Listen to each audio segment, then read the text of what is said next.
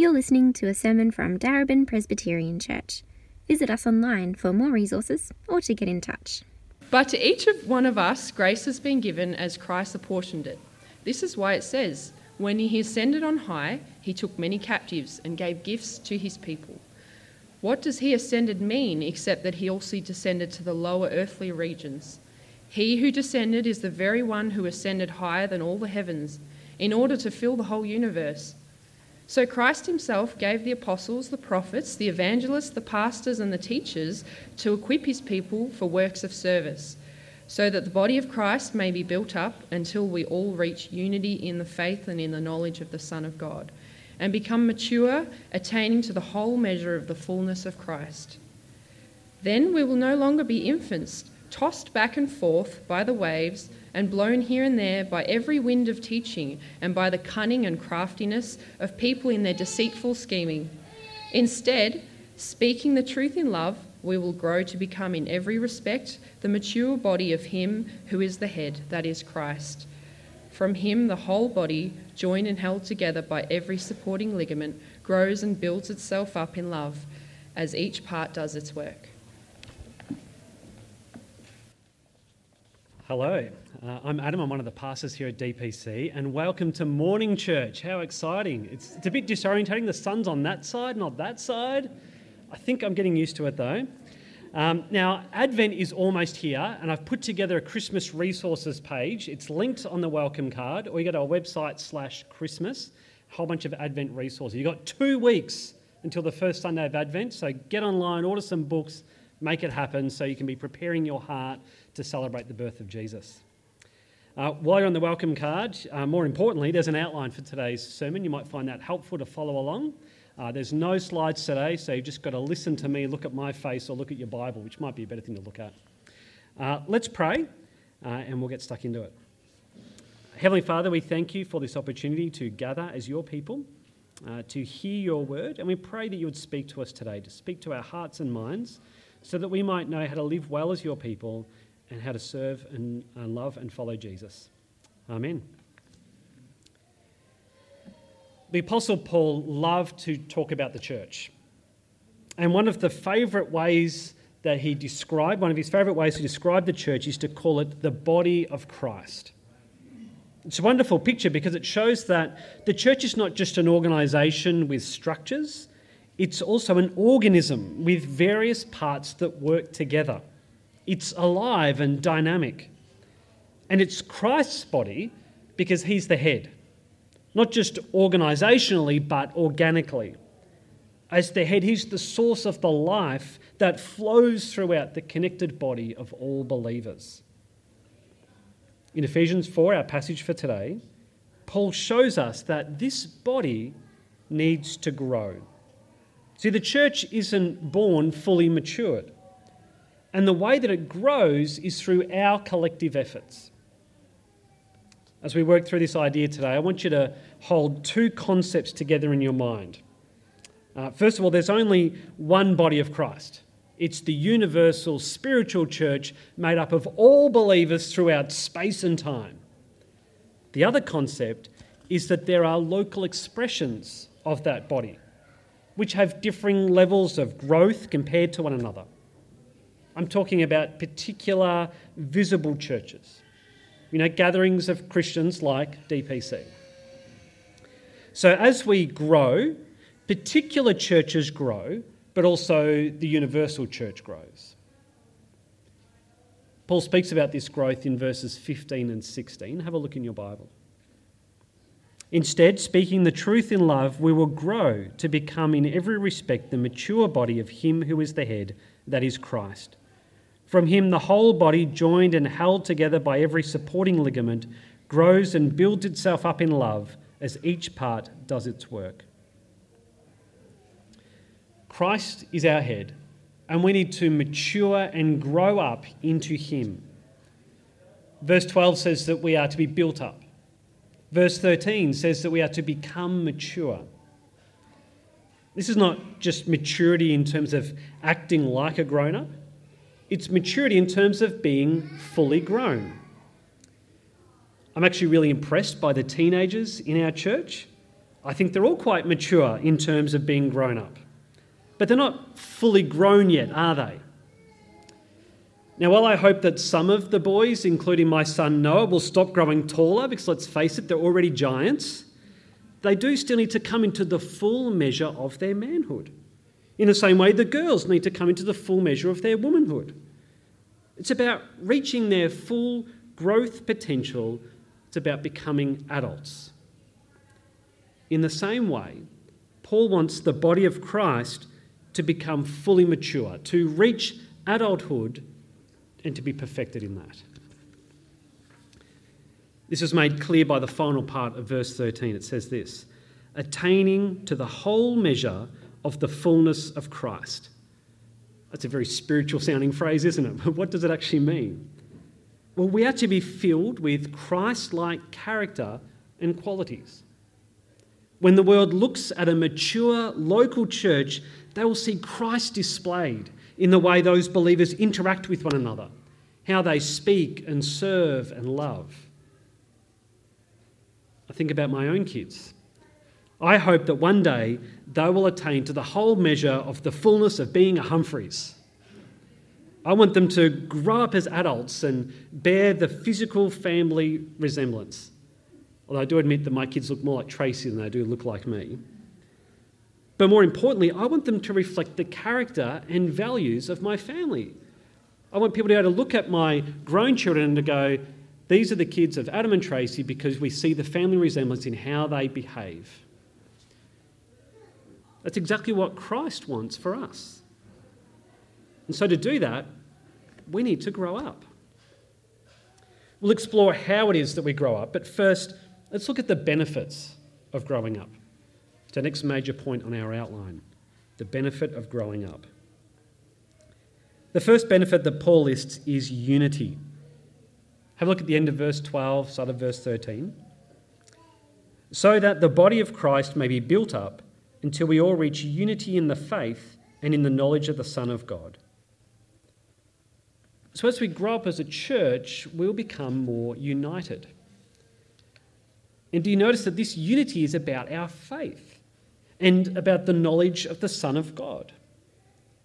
We are united in our trust of Jesus, but also the content of what we believe about Jesus. There are many who claim to be Christians, but they deny key truths about Christ. They might deny that he actually died for our sins. He was just a good example. He didn't actually die for our sins. They might deny that he rose physically from the dead. It's just kind of a spiritual resurrection. They might deny that he's the only way to the Father. It's just one of many ways to be right with God. Unless these people grow up, they cannot have true unity with the body of Christ. In fact, many of them may not even be part of the true body of Christ. So a key benefit of being built up is that we grow in our unity around Jesus, around who he is, what we believe about him, and our trust in him. We grow in our certainty, in our confidence, and that actually strengthens the bonds between other believers who share the same convictions as us. Unity.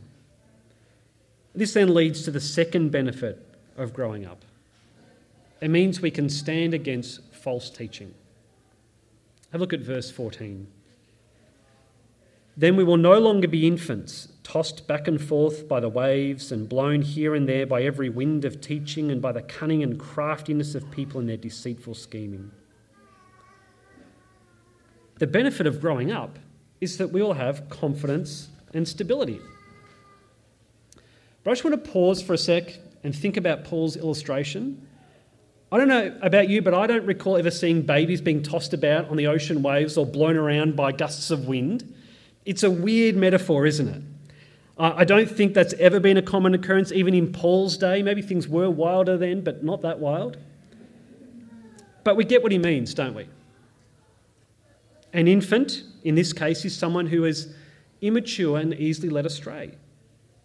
And there are people out there who want to control and trick and harm Christians. And infants are easy targets. A new believer will learn that Jesus came into the world to give his life for them, They'll learn about how they are saved by God's grace, not through their own efforts, their own works.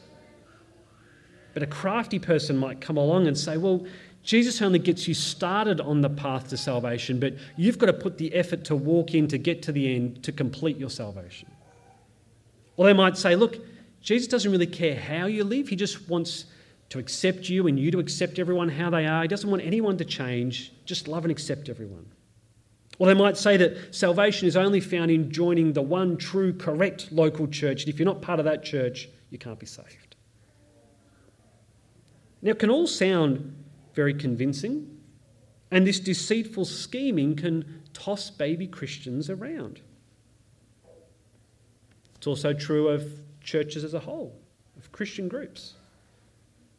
If they lack unity and maturity, they can easily be swayed by a cunning, persuasive man who poses as a godly teacher, or a crafty woman who claims to be a genuine spiritual guide. They can get swept up in the latest craze or fad or movement or outreach strategy without really considering, is this biblical? Does this point to Christ? Is this true? Do you want to experience unity and maturity as a church? Do you want to be able to stand together against false teaching? I mean, not if that's something that you want. I give you permission to nod, not if that's something that you want. And so if DPC is to experience these benefits, we need to grow up, don't we? We need to mature. But how do we do that? This gets us to our next major point, the means of growing up. Paul starts our passage by saying that Jesus gives gifts to each of his people in different measures. Let me read out verses 7 through 10 and then we'll unpack them a little. Paul writes this: "But to each one of us grace has been given as Christ apportioned it.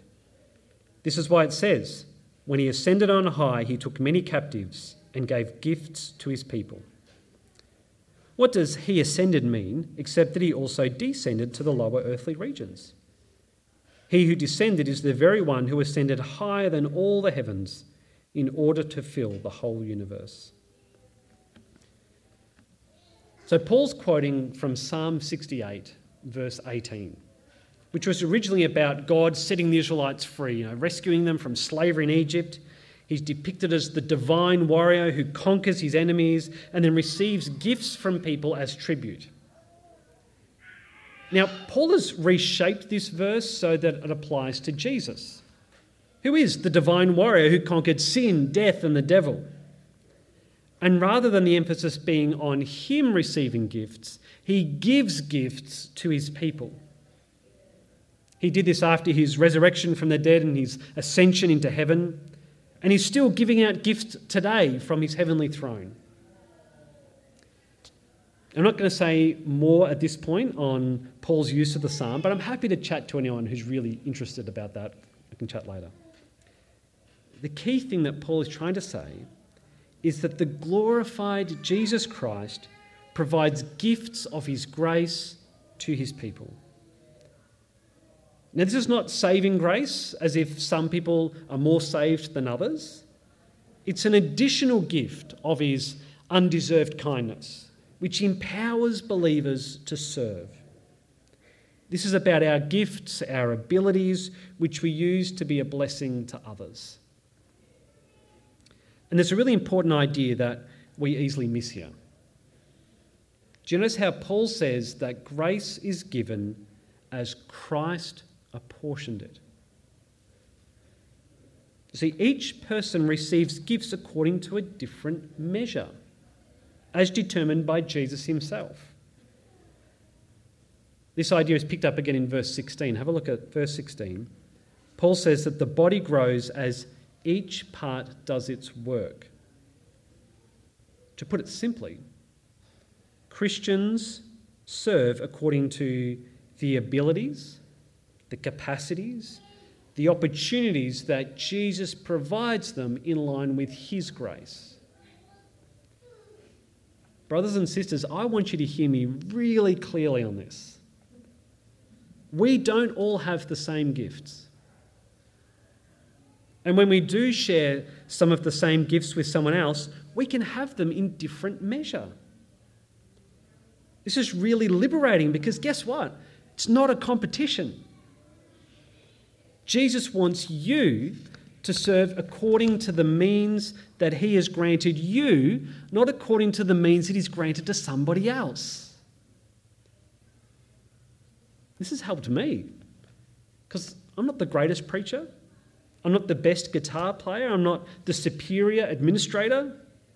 There are people who are better at these things than me.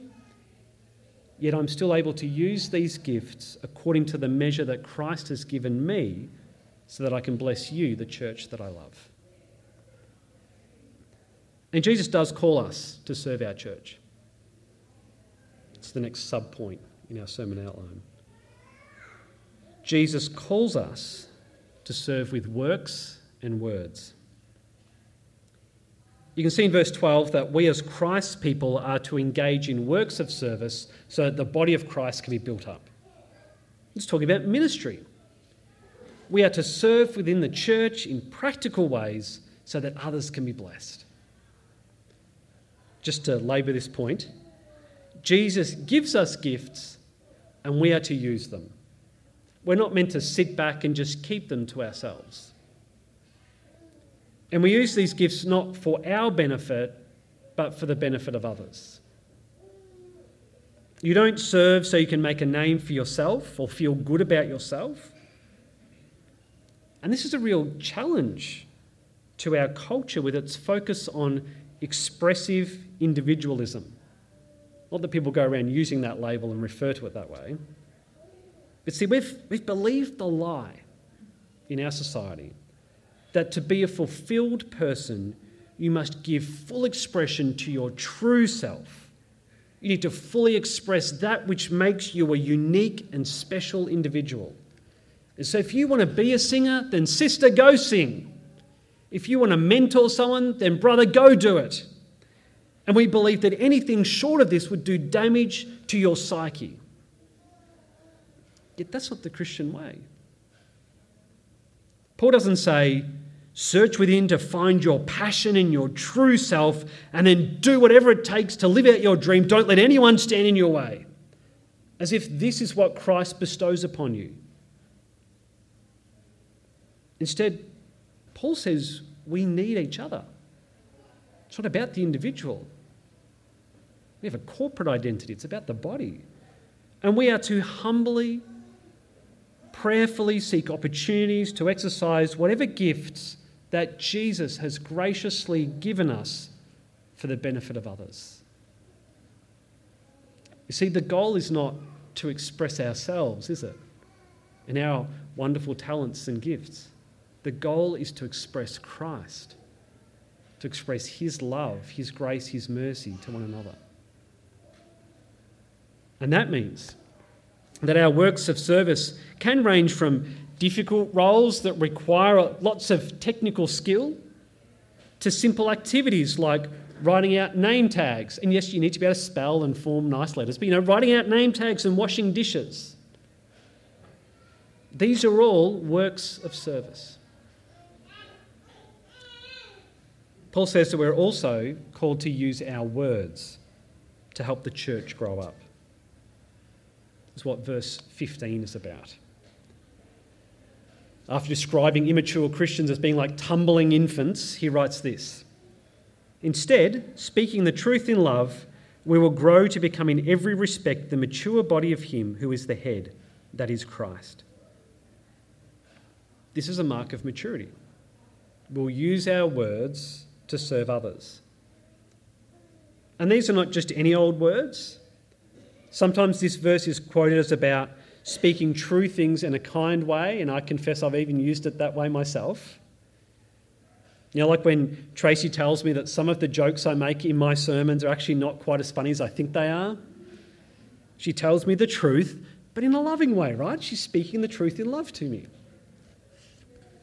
Now, of course, we are to be loving when we say true but hard things. We have to remember the context of this verse. It's about how to not be tossed about by false teaching. A mark of maturity is that we share true teaching. We speak the truth about Jesus and the gospel out of a desire to love others. We share the Bible with one another. We declare the wonderful truths about who God is and what he has done. We are to serve others with our works and our words. Sounds like a lot though, doesn't it? How can we actually learn to do this? Well, I'm glad you asked, because Paul has the answer for us in verses 11 and 12. It's our next subpoint. Jesus gives 4 offices to equip his people. After applying Psalm 68 to Jesus who gives gifts, Paul then writes this. So Christ himself gave the apostles, the prophets, the evangelists, the pastors and teachers to equip his people for works of service. Jesus gives gifts to individuals, but he also gives some individuals as gifts to the church. And there are 4 categories of people that Paul lists here. We might even call them officers of the church. Apostles, prophets, evangelists, and pastor teachers.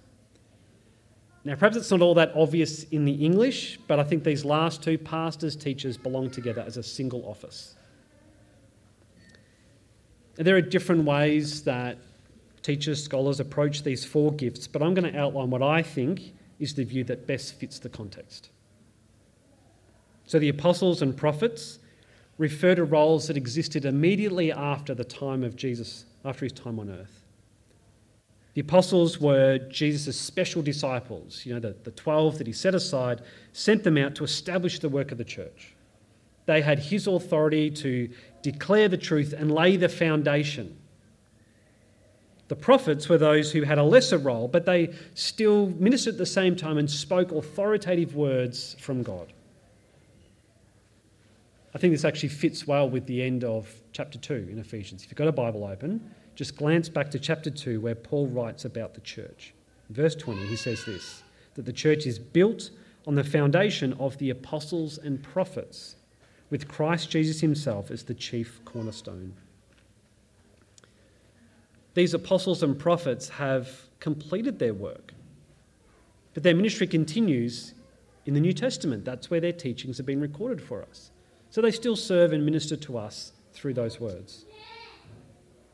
So I don't think we need apostles and prophets today, but we still have evangelists and pastor teachers. Evangelists could be missionaries, church planters.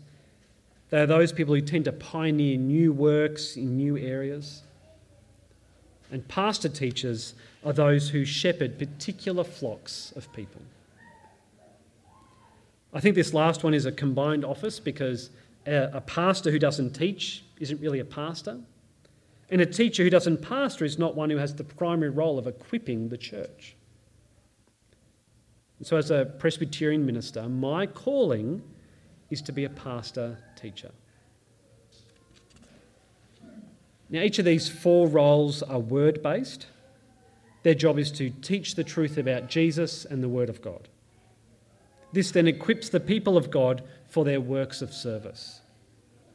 It also equips people to speak the truth in love.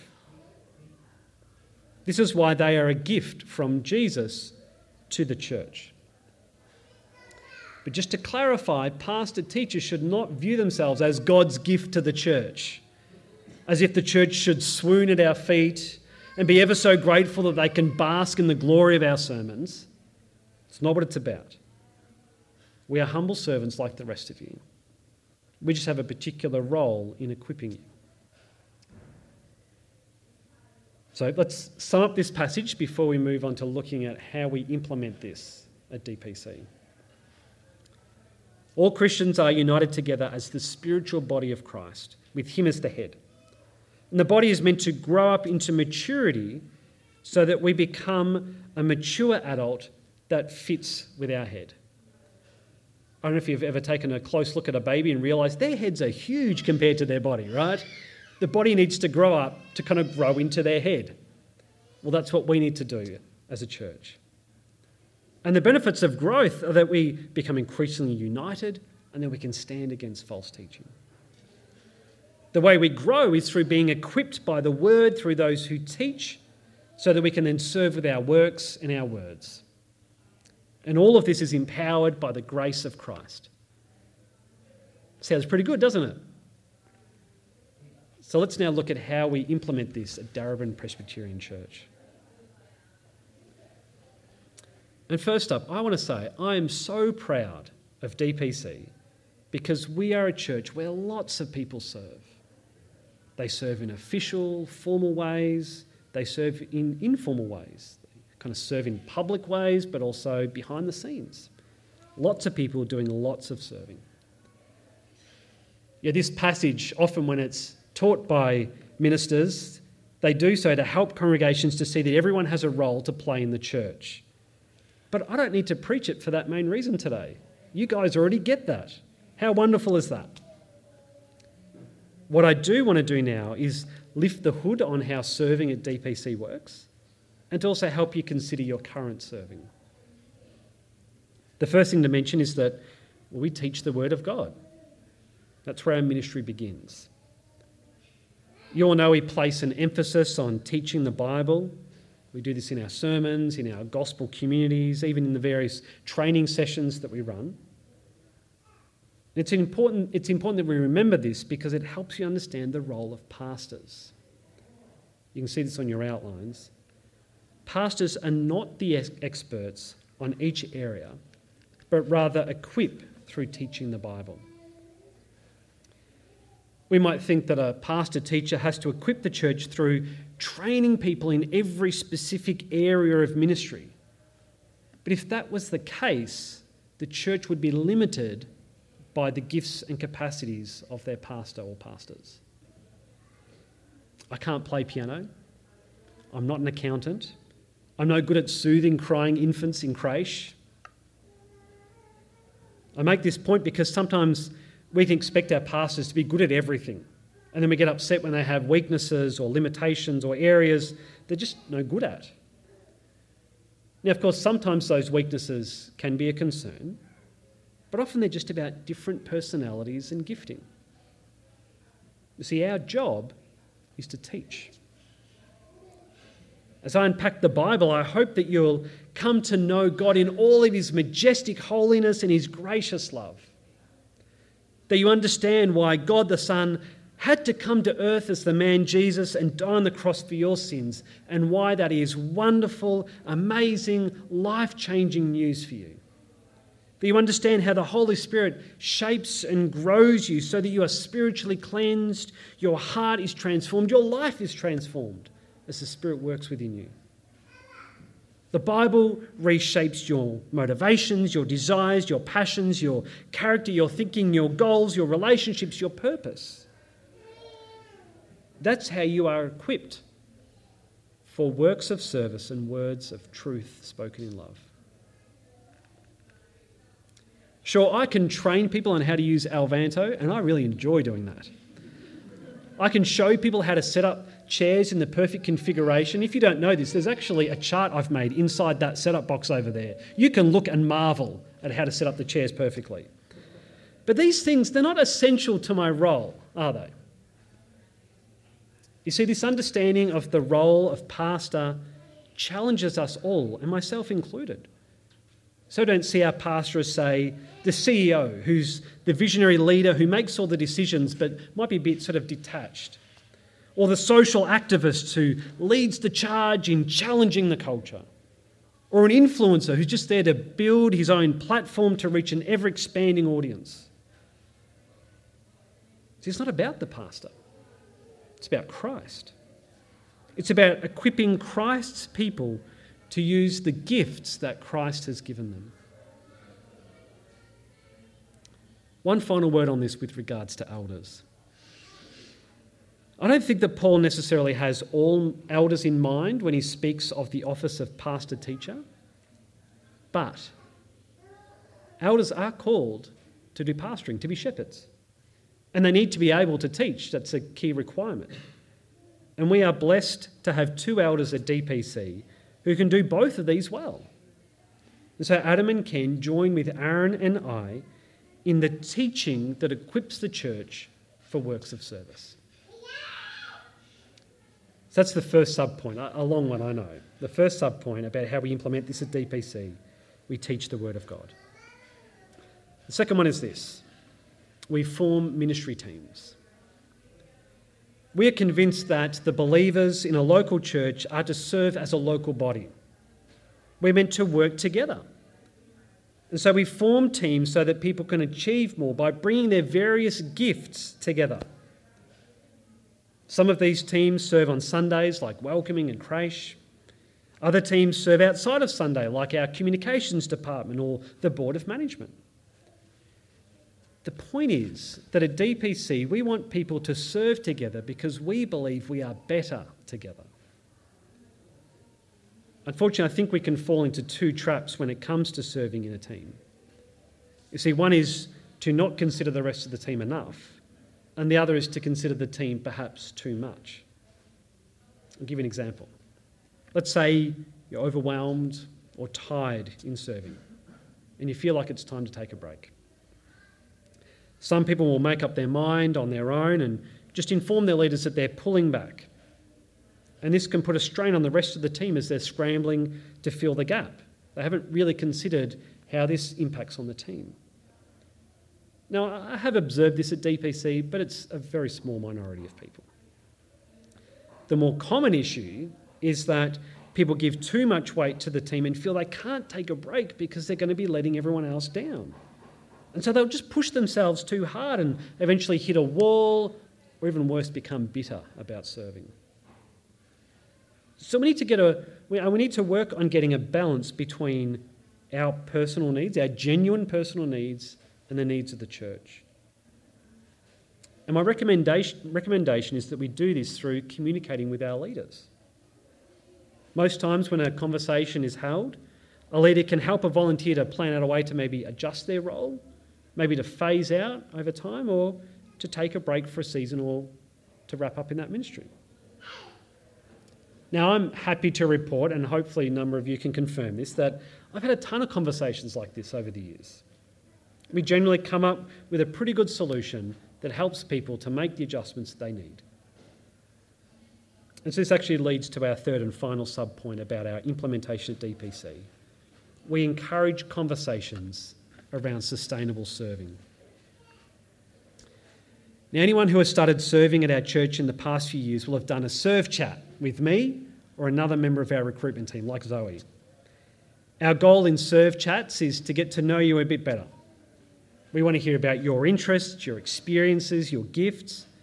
We also want to talk about kind of where our church is at, what our needs are. And that's because we want to consider how best to match your gifts with the needs of the church. This is about sustainable serving rather than just like slotting people in randomly or putting them all in one area and the other areas struggle. We also encourage people to have conversations about on-ramps and off-ramps.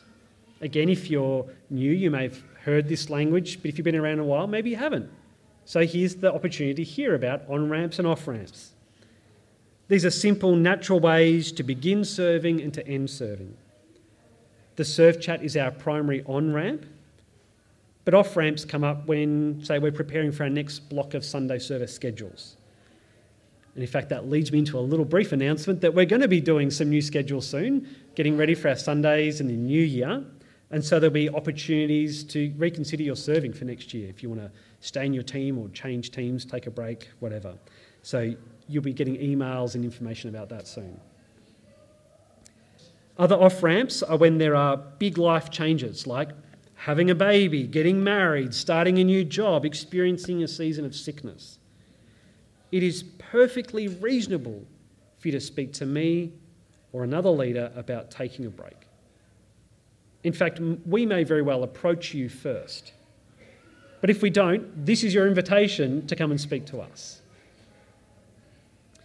We do this because of what I said earlier. Each Christian serves according to the abilities, the capacities, and the opportunities that Jesus provides them in line with his grace. Your capacity will change over time. One of the things that Tracy and I have often observed and commented about DPC was planted by a number of people in their kind of 20s, maybe early 30s, been going hard for 10 or 11 years, But people's circumstances have changed over that time. When you're heading to the end of your 30s, you can't run like you're still in your 20s. That's okay. Also, your opportunities will change over time. Jesus gives you the grace you need for each season. And sometimes he gives you the grace to do more serving, and other times he wants you to pull back. That's okay. And again, remember that Jesus apportions the grace. So you don't have to compete with others. It's fine if you need to go at a slower pace than other people, but also don't assume that those other people must be faking it on the brink of burnout just because they can serve more than you. They might be, but it could just be that they're serving within the means that Jesus has graciously given them. That's why we need to have conversations. Speak to a pastor, to an elder, speak to Alicia, your team leader, even team members. Jesus gives us the grace to serve, but we need to pray about how best to serve, and we need to speak with God's people. If we are to serve in the body, then we need to be speaking to the body. Well, perhaps you felt challenged and convicted by this passage and want to know what to do in response. I have 2 suggestions. One is, if you're not already serving, then why not consider filling in the serving form linked in the sermon outline? I'll then line up a serve chat with myself or someone else and we're going to have a talk about that. But 2, if you're already serving and want to consider a change, then again, please have a conversation. Speak to me or one of your leaders. If you want to take a break, then hear me clearly. You're listening. I give you permission to take a break. Not that I need to give you that permission, you always have it, but I'm just reminding you. But just include us in the decision-making process. In fact, we've got a GC study coming up that will look at this topic, help us to think through how do we process that, what do we do next. If you want to serve somewhere else, then know that there are lots of opportunities. There are openings in the children's ministry, in PA, on the board of management. You might like to even help me on the recruitment team where you get to do serve chats and consider the big picture of filling our teams. If that excites you, come and speak to me. And also as we move into our new church property, there are going to be stacks of new opportunities to serve, many that we haven't even thought of yet. So let's wrap this up.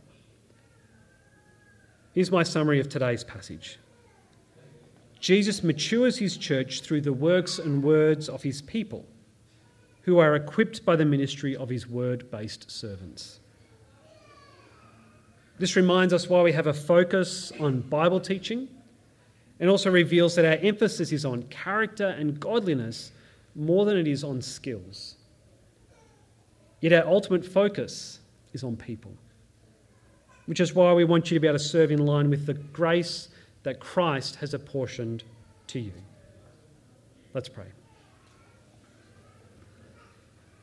Our Lord Jesus, we thank you that you are the head and that we are the body. This means you are the source, you give us the energy, you set the direction, you set the pace, you guide us. And so may we be humble servants. May we carefully assess our own capacities and opportunities, our capabilities, so that we can serve reasonably, sustainably, so that we can give of ourselves when we're able to, but also rest when we need to. And Lord, as we do this together, may we speak with one another, plan together, so that we can keep growing and being united and be able to stand against false teaching and be able to display Christ-like character to the world around us. So please strengthen and encourage us, Lord, as your body. Amen.